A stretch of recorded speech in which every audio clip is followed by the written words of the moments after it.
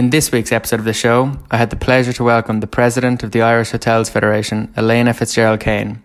It certainly brought back some memories for myself as I worked at Fitzgerald's Woodlands House Hotel and Spa a number of years ago. Elena is a director of the family-run property, a previous lecturer at her old college, the Shannon College of Hotel Management, and a real industry titan.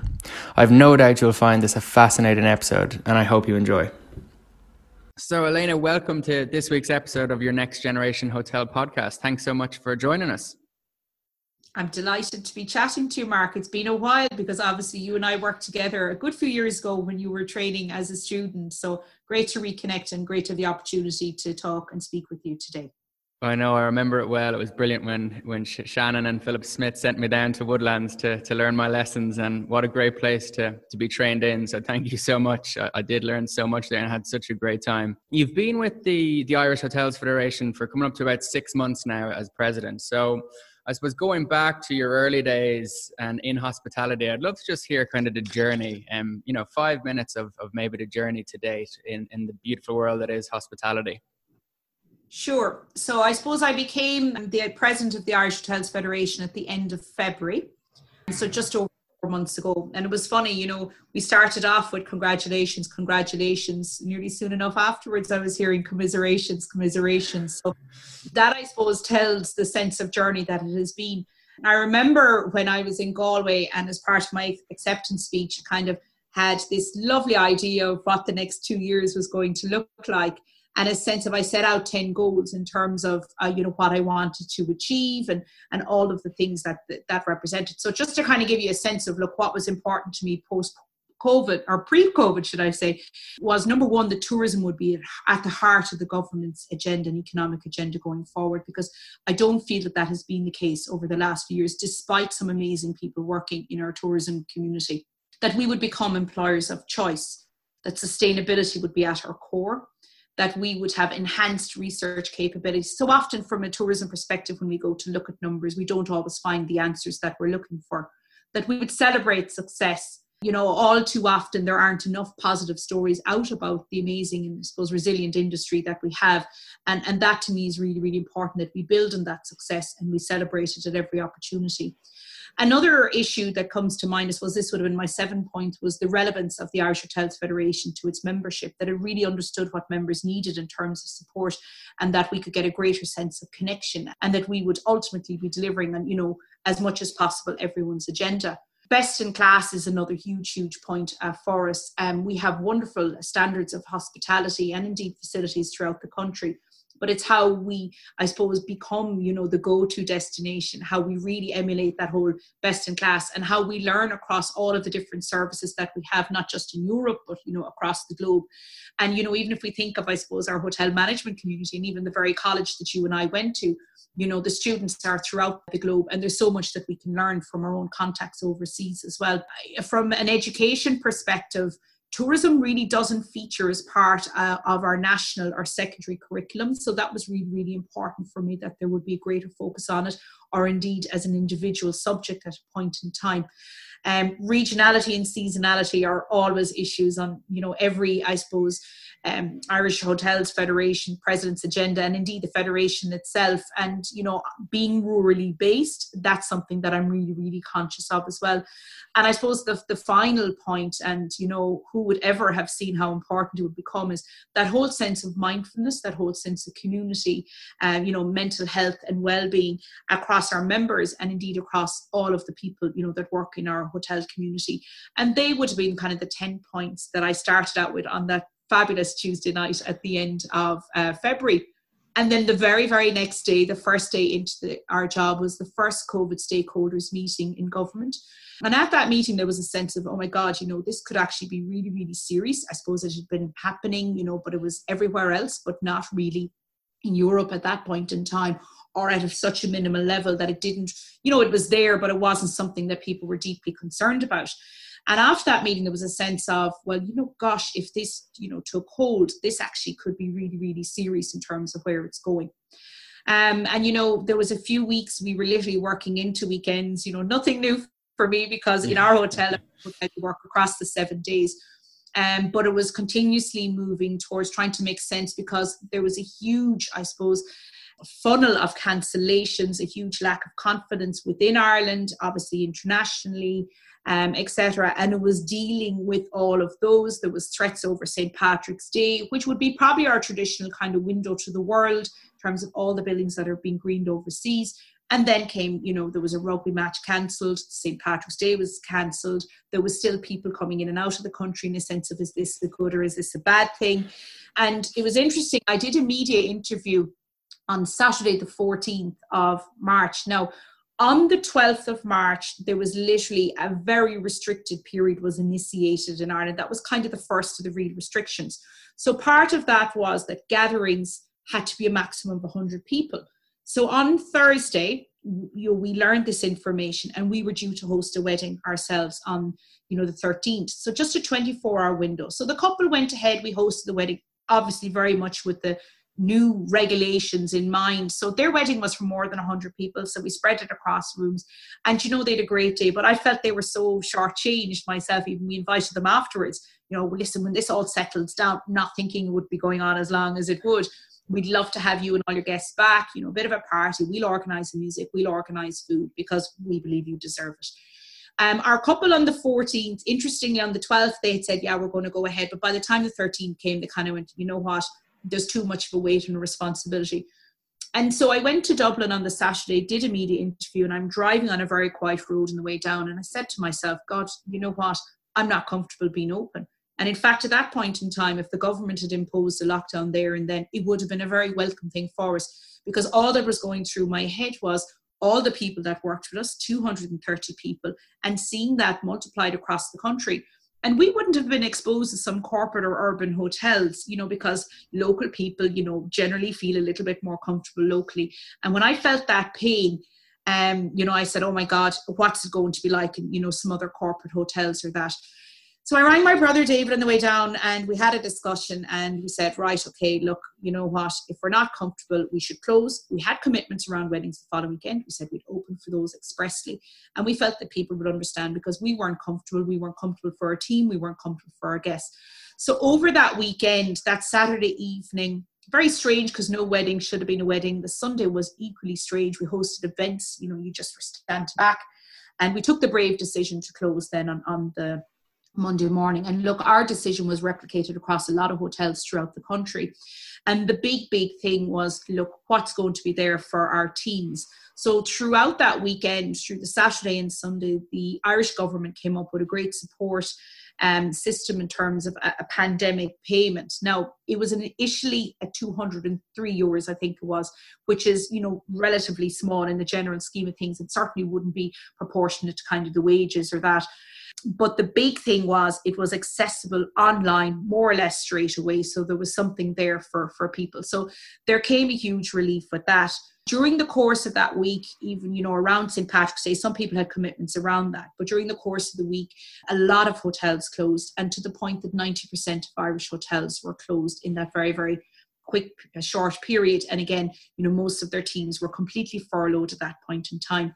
The government in the UK then announced a much better package in terms of teams being furloughed. And that probably was one of the greatest things that could have happened, because in an Irish context then, there was a big disparity between what the UK had and what Ireland had.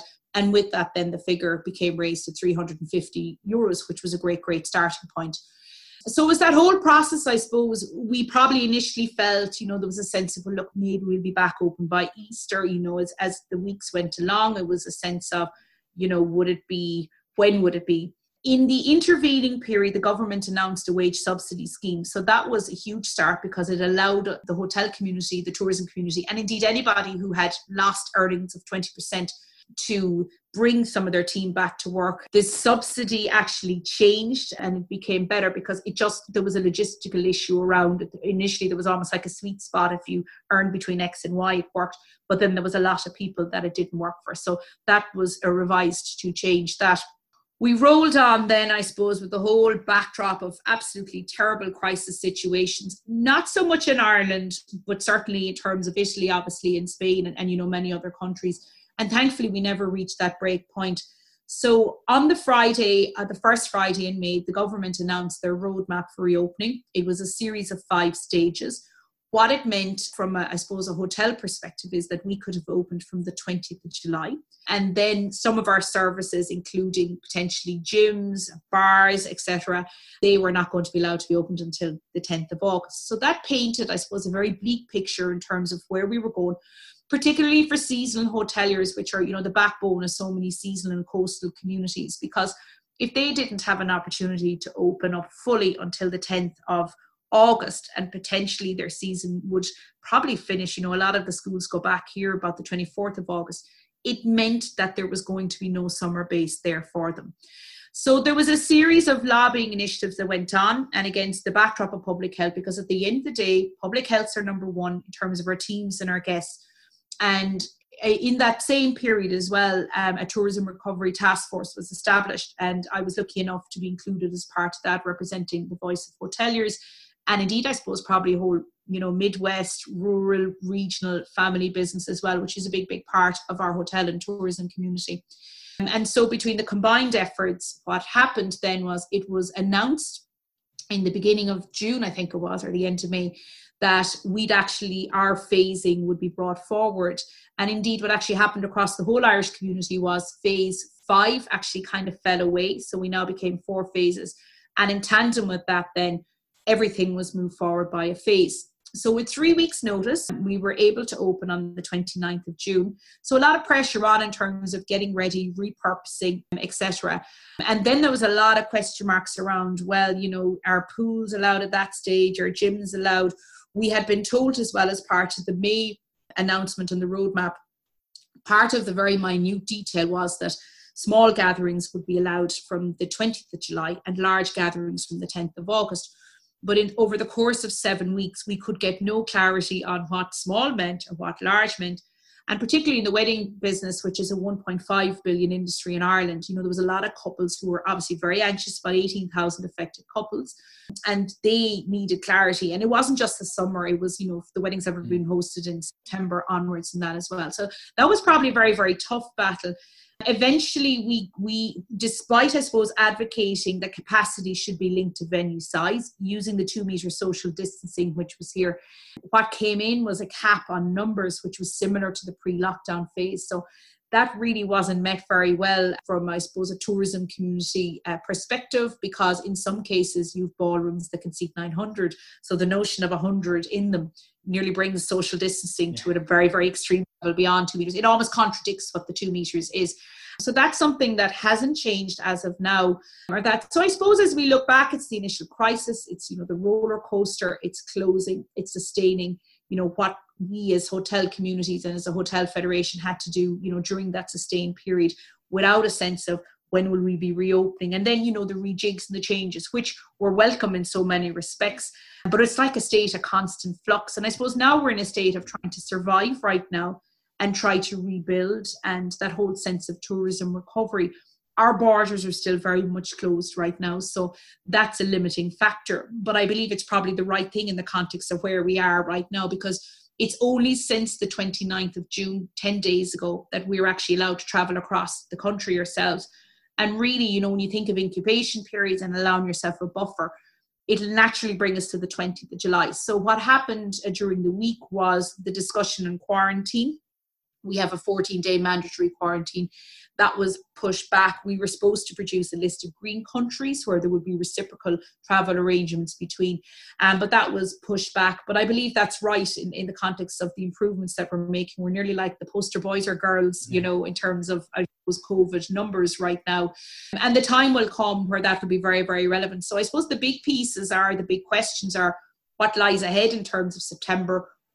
Gatherings and international travel are a huge, huge part of that. So a lot of concern and a lot of anxiety right now. So I suppose that's been the whirlwind of, the 4 and a bit months, which has been mirrored in our own hotel and obviously across the country and that. But, I suppose from a head office perspective, it was all new. It's not like it did fundamentally challenge everything that we knew, because the scale was so extreme across the world, but we had great energy coming into that. And I think that served us well, and great support within our own tourism community in terms of working groups helping out, because there's a lot of ground to be covered. And there still is in terms of supports Right now, the focus is very much on there's going to be a July stimulus package in Ireland, where we're expecting huge support for tourism. And I suppose, working towards, gatherings, providing enough reassurance that we can do this and we can do it safely and we can do it well, because that will have a huge impact on hotels being sustained beyond the summer. And I suppose, look, from an international quarantine perspective, we would have been very much in favour of a testing regime as opposed to the mandatory 14 days quarantine. But obviously there's a lot of scientific reasons, whilst that's been done in Iceland right now, there's a concern that it can't be done with the volumes that potentially would be in Ireland. So I hope that gives you a sense of the road. And no doubt there'll be more highs and lows as we go along. I can imagine. No, it certainly does. I'd love to understand the kind of chain of communication over the last kind of couple of months between, say, hoteliers, obviously yourself and the Irish Hotels Federation, government, and then government back down to IHF, back down to hoteliers. How has that looked? How has it worked together? Has it been collaborative? Has it been knocking your head against the wall? What's it kind of looked like? And how is it then being relayed to hoteliers so they can understand what's happening in their business, in their livelihoods? Okay, so it's like a very complicated web, and it was new to me within reason. But you know what? Then when it's new to you, you challenge it. And at the end of the day, there's a lot to fight for. So it's very easy. And the beauty, and not that there's beauty within where we are right now, is that word collaboration that you used. That was very, very much part of it. So I suppose when you think about it, you had a previous government. We now have a new government. Within that, there's been different responsibilities. So previously we had a minister for tourism and we had a junior minister who worked in that area, and that was spread across 3 areas. Now we have a new government, so we are now spread across 6 areas. So, and even within that, the department officials have changed as well. So who our go-to person would have been before, they are now in a different area. So we're starting again from the bars, and I suppose it's unfortunate in a way that it happened right at this point in time, but it is what it is. And we have to forge on. But what we have found is there is a great sense of empathy from government that they really understand, because in our tourism community, there are 260,000 people working in it. And there is huge concern in terms of the amount of jobs that can be lost and saved. And government supports, we have some already in terms of the wage subsidy scheme. We got a 3 months rates waiver, which is incomparable in terms of the supports that have been got in UK. And bearing in mind, most people were closed for probably about 105 days. So the 3 months waiver really, as it is, doesn't quite, I suppose, support where it is now. We now open with 30% occupancy across the country. Obviously, from a rural or from an urban perspective, it's lesser. So there's huge challenges around the government supports. We have seen announcements across the agriculture industry in terms of sport, but tourism really has got nothing sector specific, which is a very, very hot topic. So I suppose from our own perspective, from an IHF perspective, if you take communications with government, you have communication with the relevant government ministries, because certain things like the wage supports, they would traditionally come under, 2 different kind of business portfolios. One is the Department of Social Protection and the other was Department of Business. And there's other aspects and elements of those departments as well. Obviously, you have tourism and that. So, it's not like there's one go-to ministry for all the world. Different things kind of fell. But of course, who you go to in your own ministry, they would advocate for you on your behalf. Then you have obviously the government officials who effectively run the department and who would provide a lot of the advice for government. So we would have had continuous meetings with them as well. Outside of that, the Tourism Recovery Task Force, which I am a member of, and they would have had a direct line across, all levels of government as well. And obviously our voice was very much filtered into that. Then you have kind of the COVID committees. So last week I was in the Irish government we call it our Dáil. And so it's like your parliament, and we would have been at a special hearing there on the government's response to COVID. And we presented from a tourism perspective. So you have submissions like that and an opportunity to advocate there. And then there's all the lobbying that goes on of the local TDs, which would be your members or MPs as the case may be. And our members, across the country would have been very, very involved in that as well. So that's kind of to give you a sense of at a government level. And then you have the government agencies. So we have Fáilte Ireland, which is the Irish Tourist Board. There's Tourism Ireland then, which markets Ireland overseas. So obviously it's a little bit more limited in terms of what they can do right now. And that then, there's education and training boards in terms of what they offer. There's just so many areas, that you could get into. And I suppose that's how we represented ourselves as, I suppose, an individual Irish Hotels Federation. Then we feed into ITIC, which is the Irish Tourism Industry Confederation, which is where you have all different spheres of tourism coming together in a representative body. We're also part of the Alliance for Insurance Reform as well. So it's not just what we do as an organisation, it's what we do in collaborations with others. And from our own membership perspective, we have a management committee. Initially, we had a COVID-19 specific committee, and there would have been past presidents and that involved in it, who would have a very good grounding, I suppose, because I was such a newbie to a degree. And then we have our management team. We have an extended management team this year because there was so much ground to cover and there was such willingness to get involved. And I suppose people had time in their hands within reason as well to try and share the workload in terms of what we needed to do. We have a council committee as well, slightly bigger than what it was before. Council is made up of elected members and then branch representatives. So across the country, there's a series of branches, and everybody has an opportunity to elect who would represent them and so that their voice is heard. And then we have our general membership. So I suppose traditionally we would have communicated, a little bit on social media via Twitter in terms of members' memos and that. And then there would occasionally have been webinars, particularly if there'd been around topics like GDPR in the past, etc. So I don't think we've ever had anything like the level of communication that we have right now. I think yesterday 5 different memos went out, all on very, very relevant topics. So I suppose initially a lot of the supports were around employment and, all that went with that. Then there was a lot of supports around closing, advice around utilities, things like, Legionella, what you need to do as part of those processes, contracts. It was just like looking at every aspect of what you did and how can you minimize costs and, are there safety things? Are there things you had to leave running no matter what? Then there was a lot of work going on in terms of guidelines. So again, our membership had an opportunity, our council, to feed into that process. We had a special working group working on that. And then we had special working groups working on lots of other things in terms of insurance, rates and utilities, marketing, HR and mindfulness, training. So a huge community of people involved in the process. That as well, lots of video would have gone out as well, just in terms of messaging. Twitter, I think, has become a lot more active in that as well in terms of, so it's almost like you're taking the same message and you're moving it across a series of communications. And the working groups have been a really important part of that. We've had more branch meetings than ever before. Zoom has been a great, I suppose, tool for us to use, and it has allowed us to connect with a lot of people who traditionally mightn't come to a meeting locally or indeed at a national level. And that as well, a huge amount of webinars in terms of supports. Many of them we did ourselves within our own expertise of our general hotel community and their teams. We got experts in other spaces and that as well. So they would have covered kind of all of the major kind of business functions across the hotels.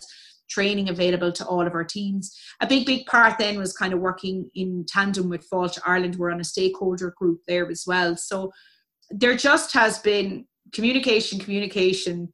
Yeah. It's a really, really intricate web, and it's just making sure that we're listening to members and we're advocating then, at a government level, at an agency level.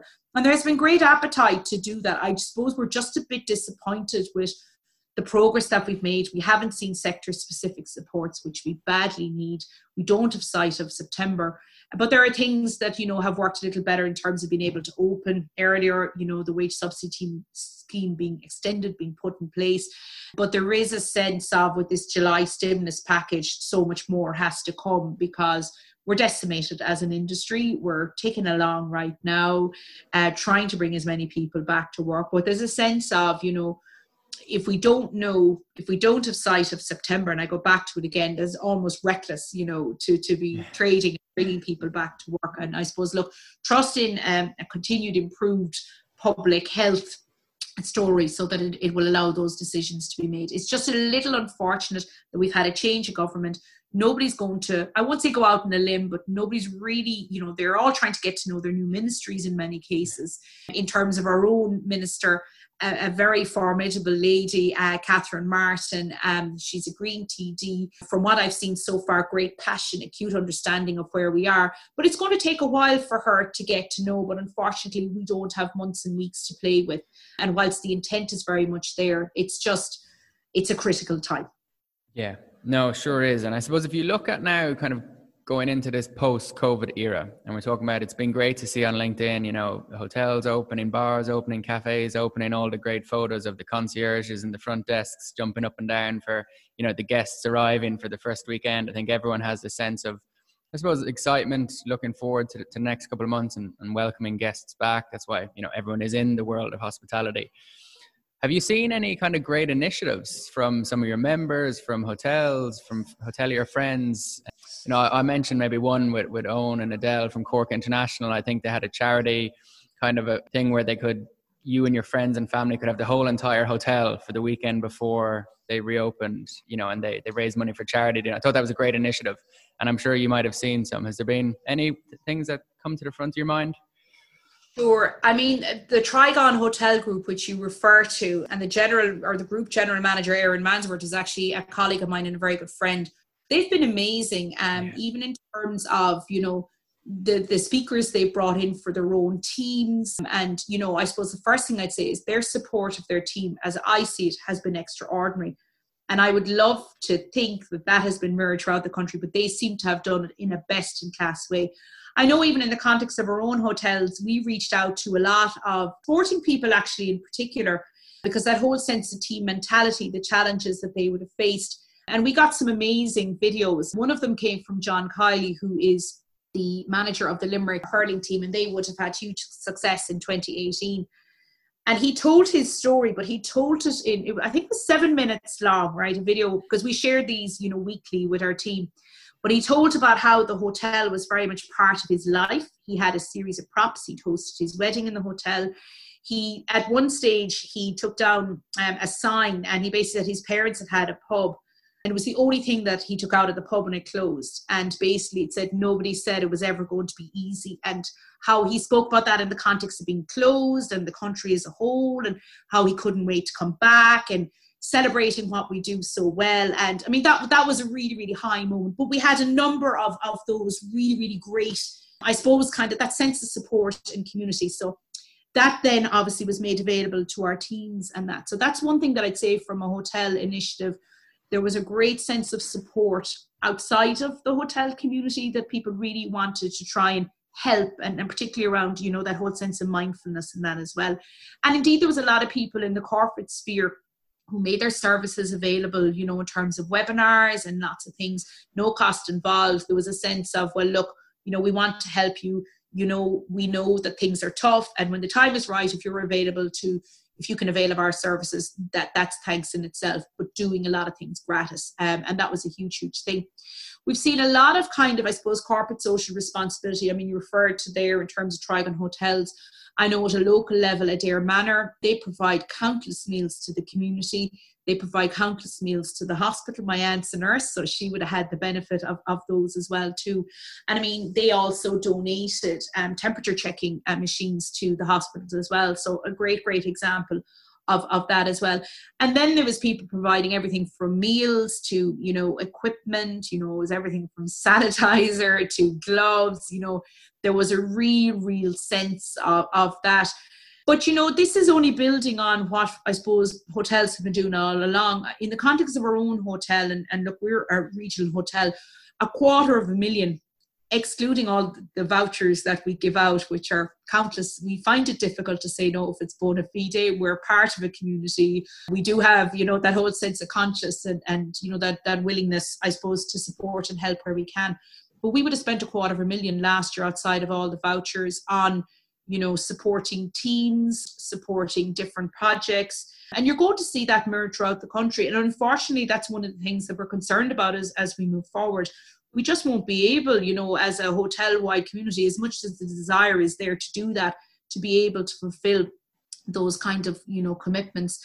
And I suppose as we're talking about kind of great initiatives, during closure, there were some great stories of hotels that kind of reinvented themselves, or there was a real kind of creative streak. So the Armada Hotel in West Clare, which I'm sure you may have visited once or twice, Mark, yourself, part of the Shannon tradition.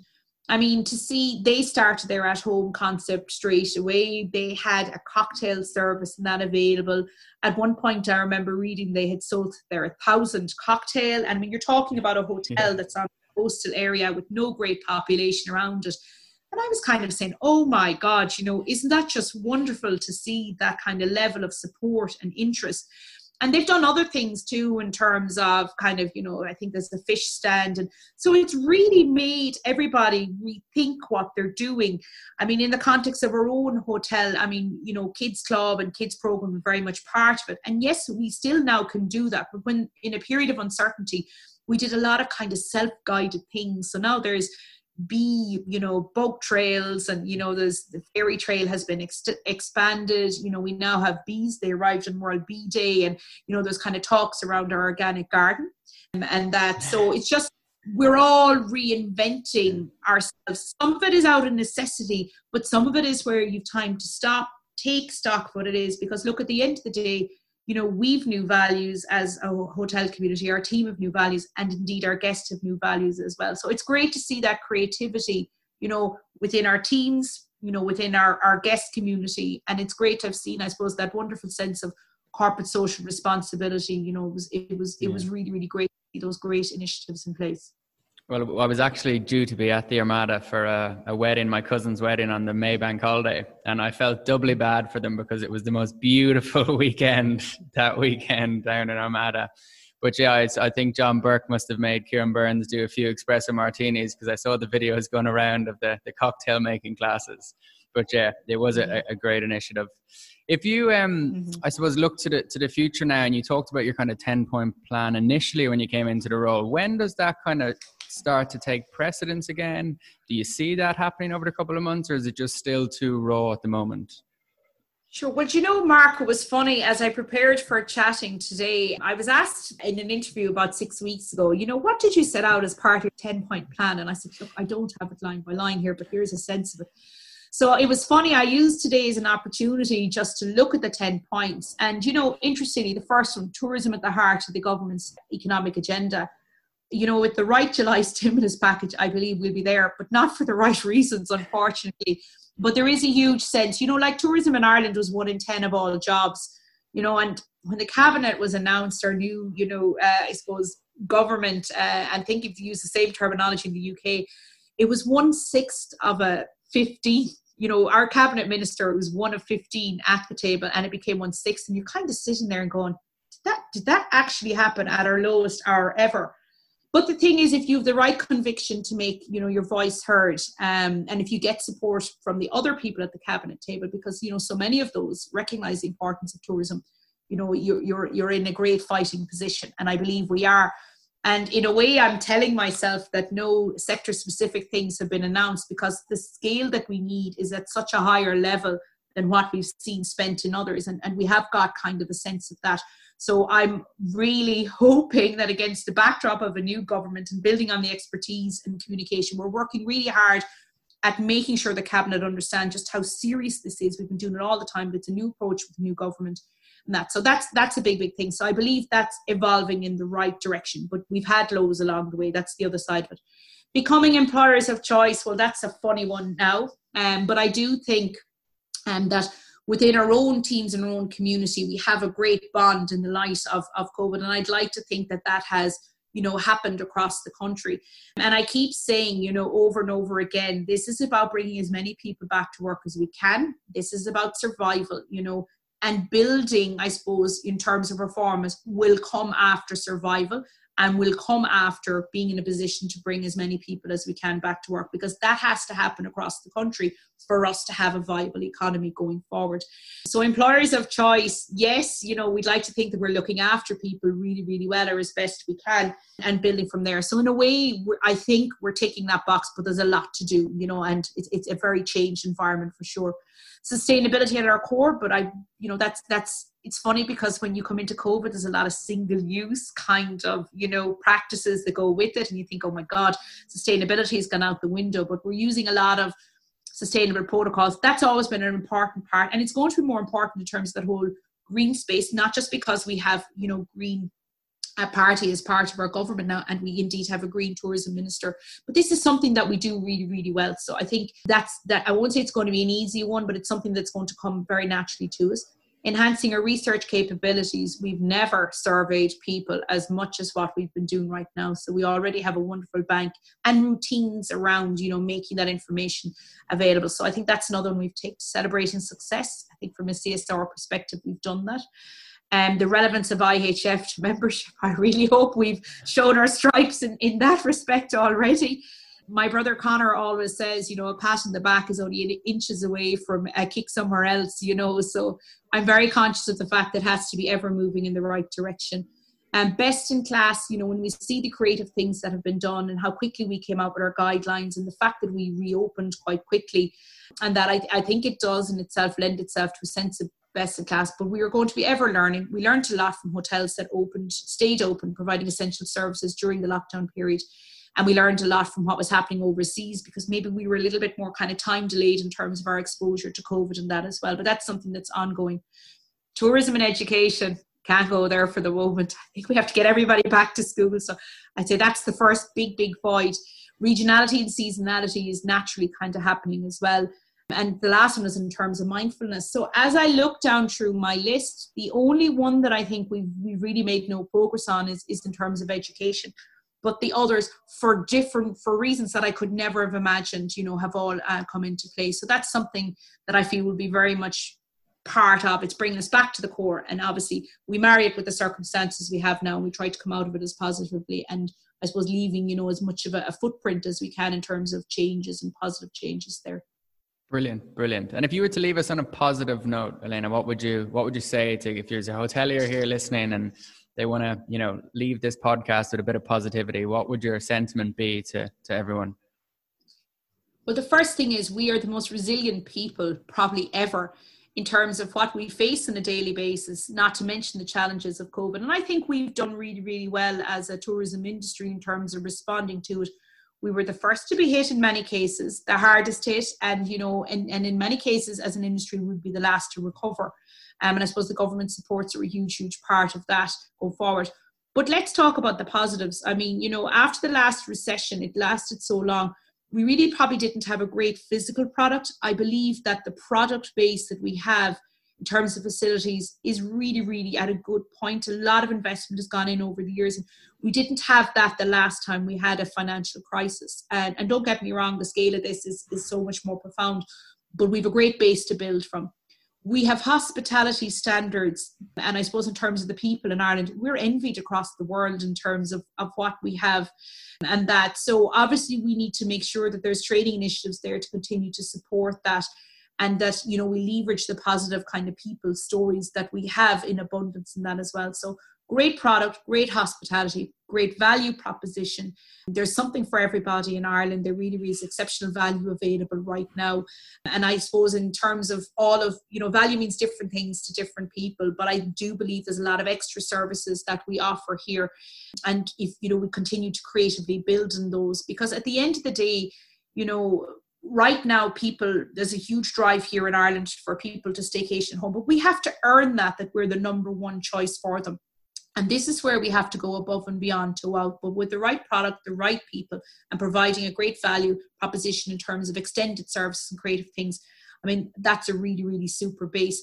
I think from an Irish perspective, I mean, unfortunately, so much of the tourism revenues are generated by overseas visitors. Air access is going to come a point where that's going to become a huge issue. And that because we're an island nation in particular as well. So there is an aviation recovery task force as well too. So I think that's another positive that. And I suppose, look, ultimately, there's so many wonderful hospitality experiences here, but I think we need to look at the niches in terms of what we do really, really well. And one of those is weddings and international weddings. I've seen, so many famous weddings come to Ireland. And then it's, the elopements and that as well. So I think there's a huge opportunity there from a destination perspective. In terms of conferences, a lot of the climate that we have right now isn't very competitive in terms of choosing Ireland as a destination. So I think we have a huge opportunity there as well. And indeed, if you go back to space and our culture, there's so many positive things we can build on, in terms of festivals, landscape, our food and drink culture, sport, music, film, cinematography, arts, history. But we have to we have to build on what we're really, really good at. build the relationships to make that happen in terms of propositioning us overseas and that. But we can't forget about Irish people as well. You know, we need to make sure that we continue to be relevant to them as well. So look, I think there's a lot of positives going forward, as I said, and our people buy from people. People make the biggest difference here, and we need to continue to invest in them and to support them, and that going forward. So I hope that gives you kind of a sense of where I'm coming from.